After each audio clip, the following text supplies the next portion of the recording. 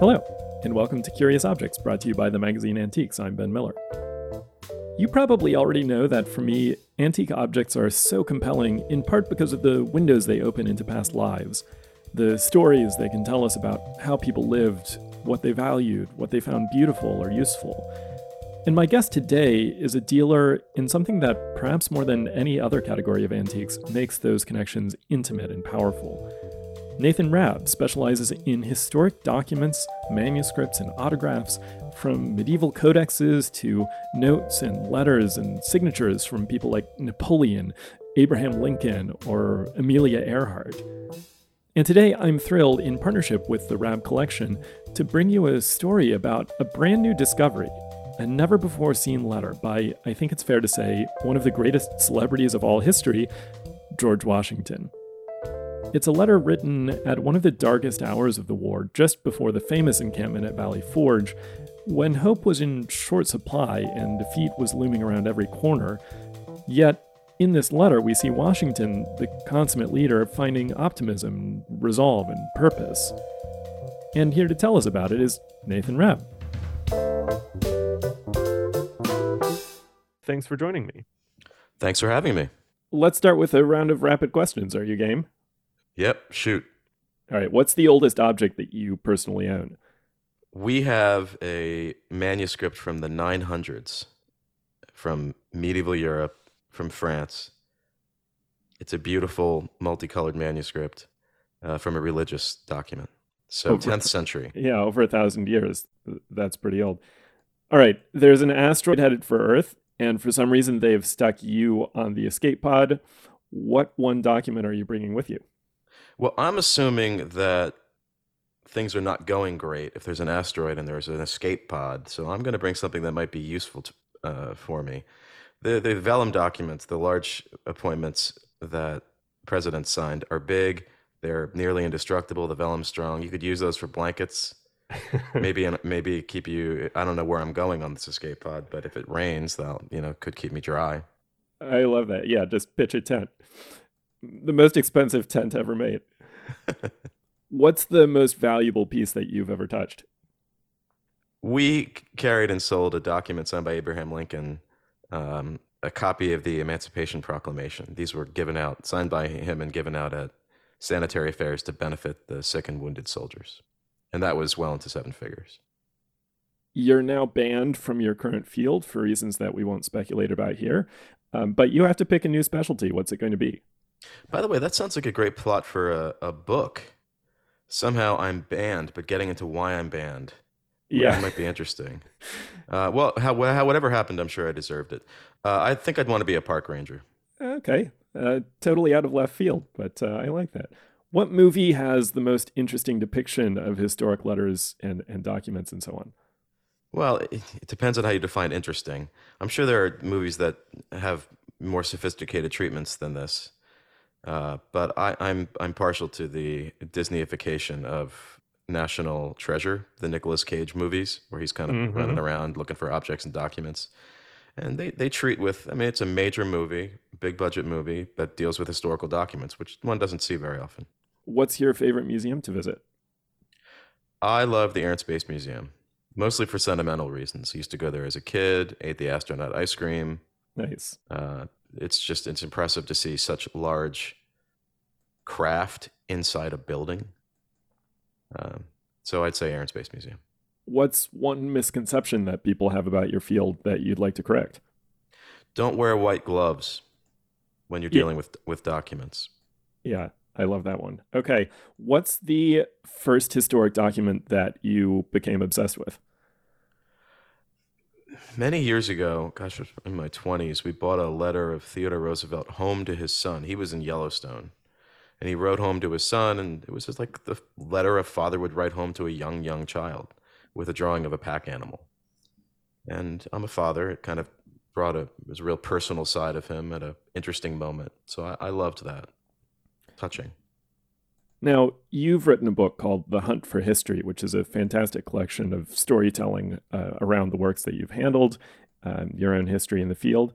Aside from that, what's one book that an amateur should read to get an understanding of the field that you work in?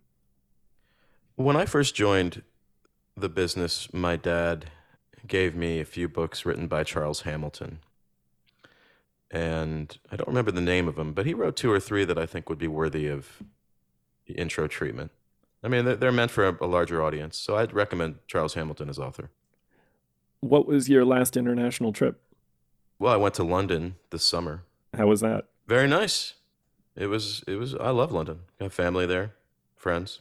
What's the coolest document discovery that you've made? And I realize there's a lot of competition for that. Well, yeah, that in a sense is the hardest question to answer because it's like, every day is the potential for new discovery, and they do so often come up. Um, you know, Finding Abraham, the telegram that went out announcing the death of Abraham Lincoln is a pretty chilling and remarkable discovery. Yeah, So I'd say that. But if you ask me tomorrow, I might have a different answer. that's fair. What's a mistake that you regret and perhaps learned from? Mistake? How dare you? I've never made a mistake. All right, I retract the question. Mistake. I'm fortunate in that my dad and I worked together on some of these things, which has spared us. We kind of act as a check on the other. The sort of rookie mistake that one makes is to buy something because you love it, not realizing that you may be the only one who loves it. Hmm. So buying something and thinking it's worth a lot more money than in fact it is because I have a personal interest in it is something I've done a handful of times. And luckily I get to hang out with those documents for longer than the others because they don't sell as fast. I'm all too familiar with that problem in the antique silver trade. What was the last piece that you saw that gave you shivers? The last piece I saw, so now I'm dealing with a temporal frame. Well, yesterday I saw for the first time in many years a letter of Benjamin Franklin from July 1776. Wow. Franklin signed the Declaration. His letters from that stretch are his letters in general are not common, but his letters from that stretch are very uncommon. Just a beautiful, bold signature with the date line, Philadelphia, July 1776. Wow. Wow. So that's yesterday. All right. I feel like I want to ask you this again tomorrow. But for now, are you ready to talk about George Washington? I'm always ready to talk about George Washington. Fantastic. So I just want to start with some brass tacks. What is it that makes the difference between a good historic document and a great one? The difference between a good historical document and a great one, for me, boils down to its place in history. So, its place in history and what it says about the author, the writer of the letter in this case, we'll say. A good historical document may say something interesting about the author. It may, relate to a significant event. A great historical document will be revelatory about that person, show you really what's behind the curtain, what that person was thinking, feeling in a moment of great import. And the document itself may directly relate to this important moment in history in a way that the document is part of that moment in history. So, there certainly is a sliding scale between good and great. And there are shades of gray in there. And for some people, the answer could be different. But for me, it's historical importance. And that window into the private lives and feelings, something that you wouldn't get from the Wikipedia article. Right. Or something that you might get from a Wikipedia article, which is central to that person's legacy. So, we sold a letter of Einstein earlier this year where he's discussing religion. Now, people really care about Einstein's perception of religion. He's central to this great debate of the 20th century, which I think continues about whether scientists can believe in creationism Mm-hmm. and how closely a scientist like Einstein would adhere to the Bible, or in his case, the Torah. And I think the connection with Einstein is because he's a prominent Jew who had to flee Germany once Hitler took power, and so people care about his answer to that. And we had a letter. This was written. We bought this from the family of the guy who received it, in which Einstein flat out says, a scientist properly trained simply cannot believe in the Bible's relation of the beginning of the world. That's remarkable. And here you have, he's mixing his scientific perspective with his religious perspective in a letter which was just incredibly exciting to find. It's written to a fellow Jew. That's a great letter. So let's talk about the Washington letter, the rarity of it. How often do Washington letters come on the market in general? So I would say, the word rare is a relative term. Washington, all these things are rare. Are they super rare? You'll have multiple opportunities in a given year to buy a letter of George Washington. I think we may have 9 or 10 of them right now. I just bought one yesterday. That doesn't mean they're common. They're still rare by any other measure. But you do see them. I think what people look for with Washington, again, is that transition from a nice letter to something that's truly important. And when you get to these letters that are truly important, you may see a handful of these things surface in a given year. So this particular one, our subject today, it's a letter that's never been on the market before. Why does that matter? Well, it's always nice to find new stuff. So the universe of Washington letters that one can buy and sell, because there's a universe of Washington letters that you can't buy and sell. There's a lot of them in major institutions, university libraries. Those are not part of the market, because they won't leave their depository. But anytime that you can find a letter that's never come up, first of all, it's exciting, and it shows that these things are still hiding out there. The universe of new discoveries is, seemingly ever expanding. Every time you think that you've reached the end of it, there's more there. But finding a Washington letter that's where there's no sale record, and the thing has never been sold before, and it's been kept by the descendants of the recipient, or people that may have gotten it from that family. You're bringing a new Washington letter into the world of collecting, and that's always exciting. So what might you compare this letter to in terms of what's been on the market over the last decade or two? Well, this letter is written during the Revolutionary War, and there of course have been a number of great letters written during the war, some of which have gone for a large amount of money, and there are also great letters that, he wrote a fair number of letters during the war. He had aides to help him with the drafting and writing of some of these letters, and he was responsible for communicating with people all over the Eastern Seaboard every day. In terms of comparing the letter to other letters, what one doesn't see, and what was truly exciting, is this connection. Is Washington in a moment of triumph? Things had not been going great, and he was in for a long slog coming up in the winter encampment at Valley Forge. But this is a moment of triumph. This is the surrender of Burgoyne's army, Saratoga, and he's rejoicing in a victory they desperately needed. And you see that coming through in the letter in a way that is not only uncommon, rare. I've never seen him use language akin to this before in a letter that you can actually buy, directly relating American liberty and victory to providence and heaven, specifically mentioning heaven,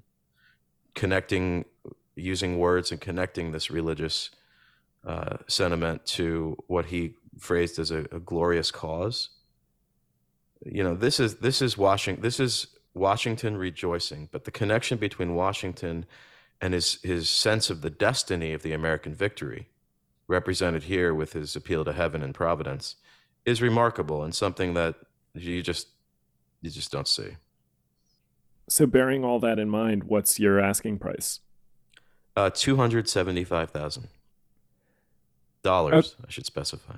American U.S. dollars, as Yes. as Washington would have preferred. Okay, let's talk a little more about the historical context here, because as we mentioned, just before this letter was written, things were looking very grim for the Continental Army. But tell me more about what was the overall state of the war in this moment. This was a victory that Washington desperately needed, and he needed it not only for the American cause, but to weaken England's position in Europe as well. So bringing France more heavily into the war um, was a crucial goal on the American side. And one of the things that this victory at Saratoga allowed Washington to do was to make an appeal. Hey, we might win this thing. Look at this. We have this crucial victory. And it did play a major role in France's decision to be more heavily involved, which of course may very well have helped win the war. So, in that context, what does this letter actually say, and who was it written to? Why did Washington write it? Washington had received news that day. Washington had received news that day of the victory at Saratoga. And he needed to notify and he did notify a very small number of of his generals around who were keeping an eye on the British movements in and around Philadelphia. And he needed to get ready for his own winter encampment and really bolster the army. He needed more recruits, he needed more people, more soldiers in the field. So the letter makes that point. Well, there's nothing like a victory to inspire enlistment, right? Well, I think that was, the victory accomplished that goal as well, but it allowed Washington to frame the war in a slightly different context. We're not on the run. We're able to beat this large, well-trained army, and look how many of them just surrendered. So the letter says, I mean, it's just an incredibly powerful letter. I congratulate you upon the glorious successes of our arms in the North, an account of which is enclosed. This singular favor of Providence is to be received with thankfulness, and the happy moment which heaven has pointed out for the firm establishment of American liberty ought to be embraced with the becoming spirit. It is incumbent upon every man of influence in this country to prevail upon the militia to take the field with that energy which the present crisis evidently demands. I have no doubt of your exerting yourself in this way. Now here he goes on, the beginning of the letter, he's rejoicing in the victory and kind of saying what it means moving forward. And now he's giving instructions to General Potter, who's, kind of a frontline man with the watching out for the British and reporting on the movements on the eastern seaboard. In the post which you now occupy, you may render the most important services by cutting off the enemy's convoys and communications with their fleet. For this purpose, you should strain every nerve. There is another thing which I would suggest and leave you to judge the practicability of it. I think that you might harass the parties of the enemy on Province Island in such a manner as to produce a great diversion in favor of Fort Mifflin. Let me again entreat you, and through your means, every one of any influence among the militia, to exert it to the utmost in exciting them to the field, whereby reasonable reinforcements, the glorious work we have in hand will be completed. So yes, he is saying, in essence, incredible victory. Thank the heavens for this victory. Now we have a job to do. And that job includes cutting off the enemy's communications, harassing them and getting them on the run in the wake of this victory, and bolstering reinforcements so that, as he put it, the glorious work we have in hand will be completed. There's something very relatable about the tone of this letter, which I think we can all understand this feeling of just having accomplished something, just having made some kind of a breakthrough, and now you want to run with it. You want to take advantage of that. You want to see what you can do with it. What are the new possibilities this has opened up? How would you say that this tone and the language of this letter, how does that compare to others that Washington was writing? This is much more effusive. I would say that you can hear Washington's excitement in this letter. You can feel the momentum of the war shifting in this letter. This isn't just orders for troop movements here or there. This isn't asking, what's going on in this town or that town, which itself would be a remarkable letter. This is Washington celebrating, but looking forward. Do you know what effect this letter had when Potter received it? I think Potter did what was asked of him. I think the British kept Philadelphia, and they continued to communicate, and Washington went into the winter quarters of Valley Forge. So there were still hard times to come. The correspondence between Washington and Potter is published in the Papers of George Washington. So you can track the back and forth. But it's safe to say that Washington's excitement here was certainly justified, but they weren't done yet. How did the Army's fortunes change over the following months after this letter? Well, I don't know that a whole lot happened, between the fall and going into winter encampment. I think there were minor skirmishes around the area, and I imagine the British were licking their wounds. And then, of course, there was Valley Forge. Yep, and the Americans settled into what would be a very long, cold winter, which is part of Washington's legacy of heroism and leadership. You do find letters of Washington from the winter encampment of Valley Forge, and we've carried them. They're great letters too.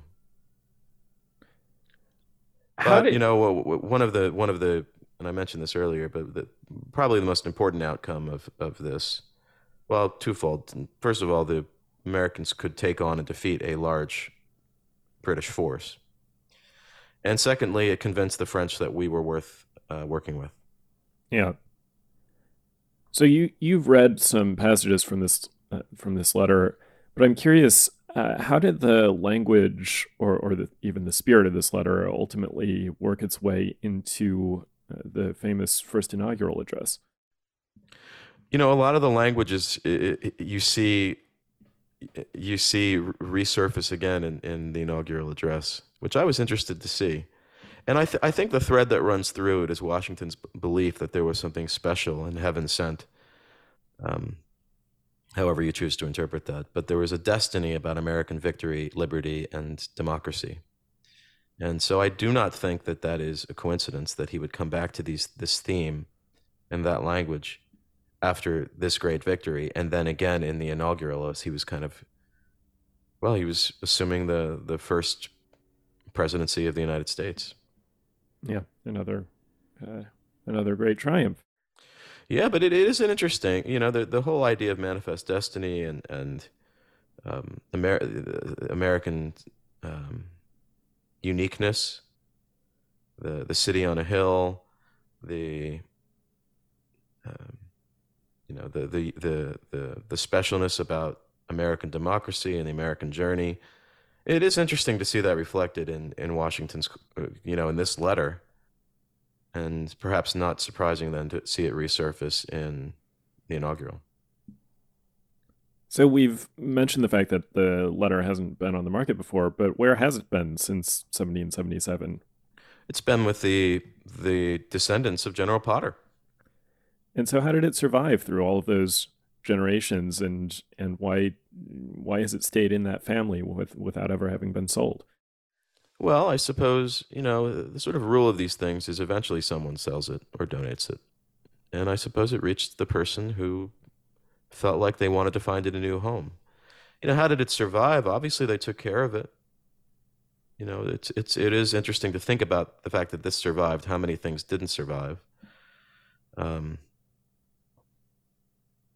But I passing it down from generation to generation for people who valued what it was. And then, why does somebody make a decision to sell it at some time? It usually isn't primarily about money. It's usually a decision that there's no one left who appreciates the piece, and it's time to find it a new home. It's better to find it a new home with somebody who appreciates it than have it get stuck in the bottom of a box where it could get lost or torn up, or anything could happen to it. So how did it make its way to you? We got a call from I suppose it was an email, from a woman who told us, I have this letter of Washington that's been passed down in my family, and it's written to my ancestor, and she sent us an image. And that typically is how these things start. We want to see an image, and then a lot of people think they have something, and then it turns out to be a copy or a forgery or some other form of reproduction, and this looked authentic. We couldn't tell that for sure until it arrives on our doorstep, which it did, and that was very exciting to have it arrive and realize what you were holding in your hand, and that you were the first person outside the family to be holding it in, I'm not going to do the math, but a long time. Did you sort of instantly know when you saw the photo over email that this was something special, or did you? Yes. You see enough of these things, and you can kind of separate in your head what's important and what's not. So yes, could it have been a brilliantly devised high resolution reproduction? It could have been, I suppose, but I didn't think so. And it was obvious from the very beginning that we were dealing with something here that was exciting. So when you actually hold this letter and handle it and read it, how does that excite your imagination?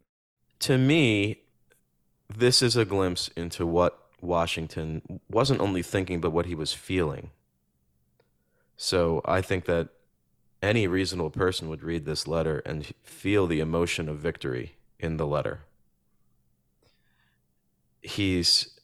And not only that you really get a sense into what Washington is feeling, but you can feel what it meant for him. I mean, I almost hear the relief in the letter. It's hard not to when they had been through so much, and this was such a big and in some ways unexpected event.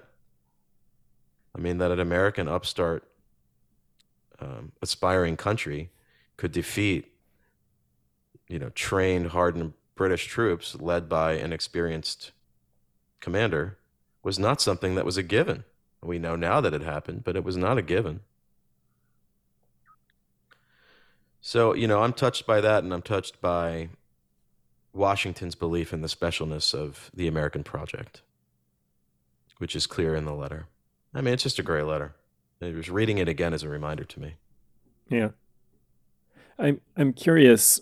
I want to get into a little bit more detail about this idea of forgeries and reproductions. Of course, this has old family provenance, which of course is a great asset. But other than that, what are some of the characteristics that you look for to avoid forgeries?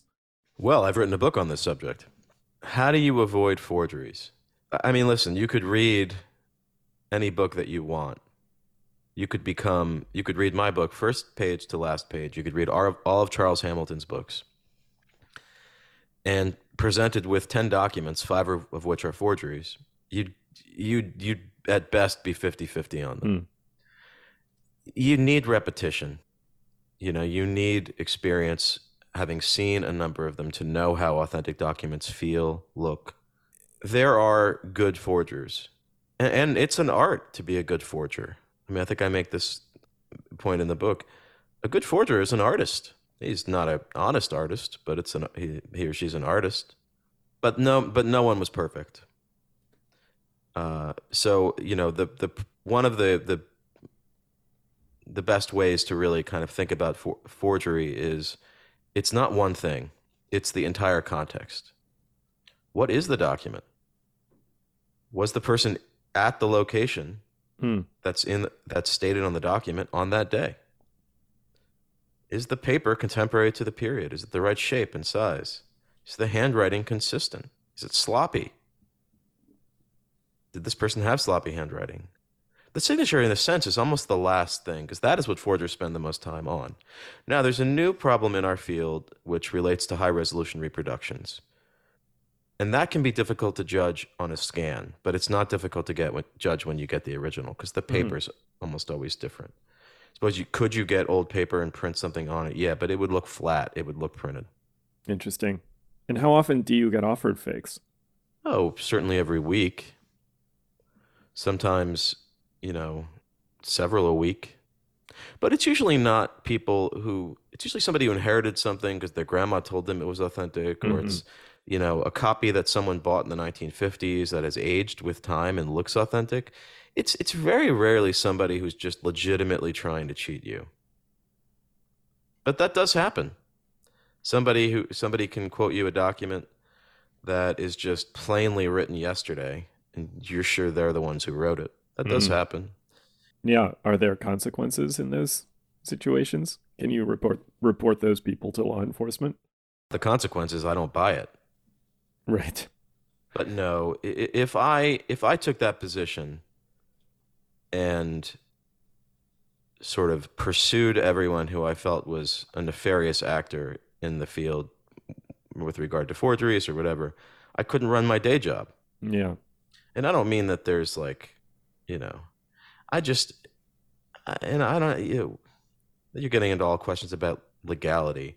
Is it illegal to send me something without commentary and say, do you want this? And it's Hmm. clearly a forgery of a Washington letter, but you've made no representations. I don't know. Some of those things end up popping up on very prominent online auctions, whose names I will not get into. But there is a market for some of this material, but not with me.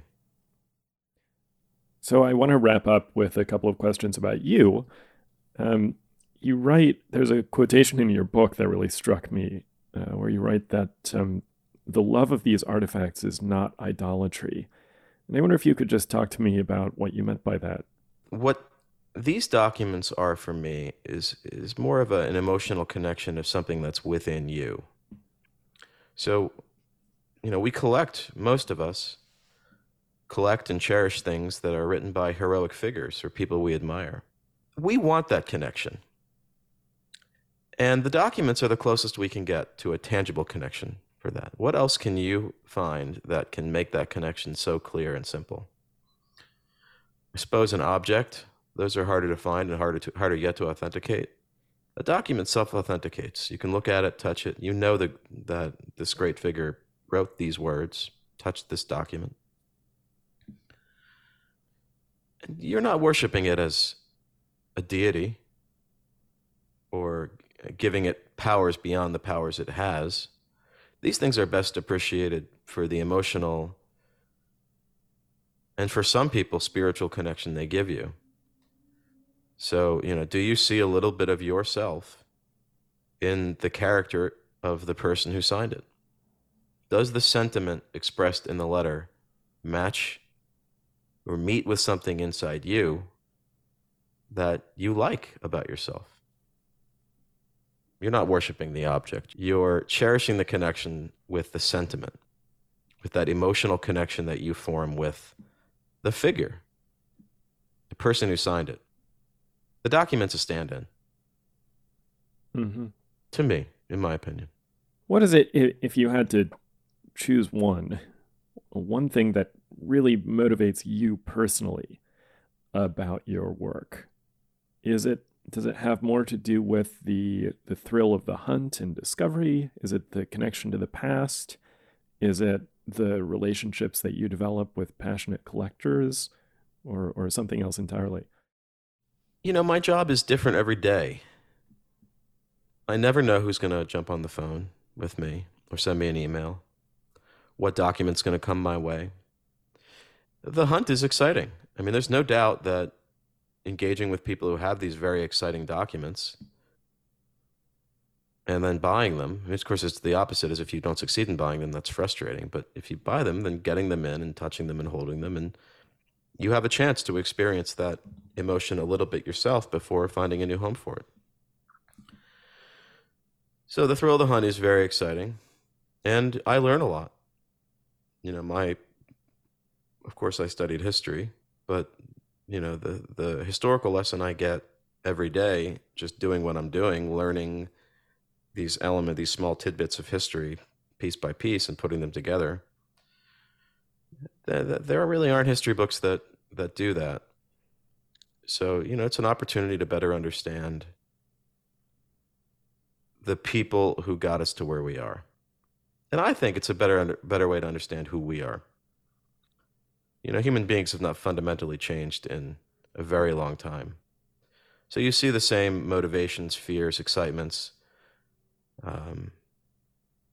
pop up time and time again throughout history, put differently, but the principle is the same.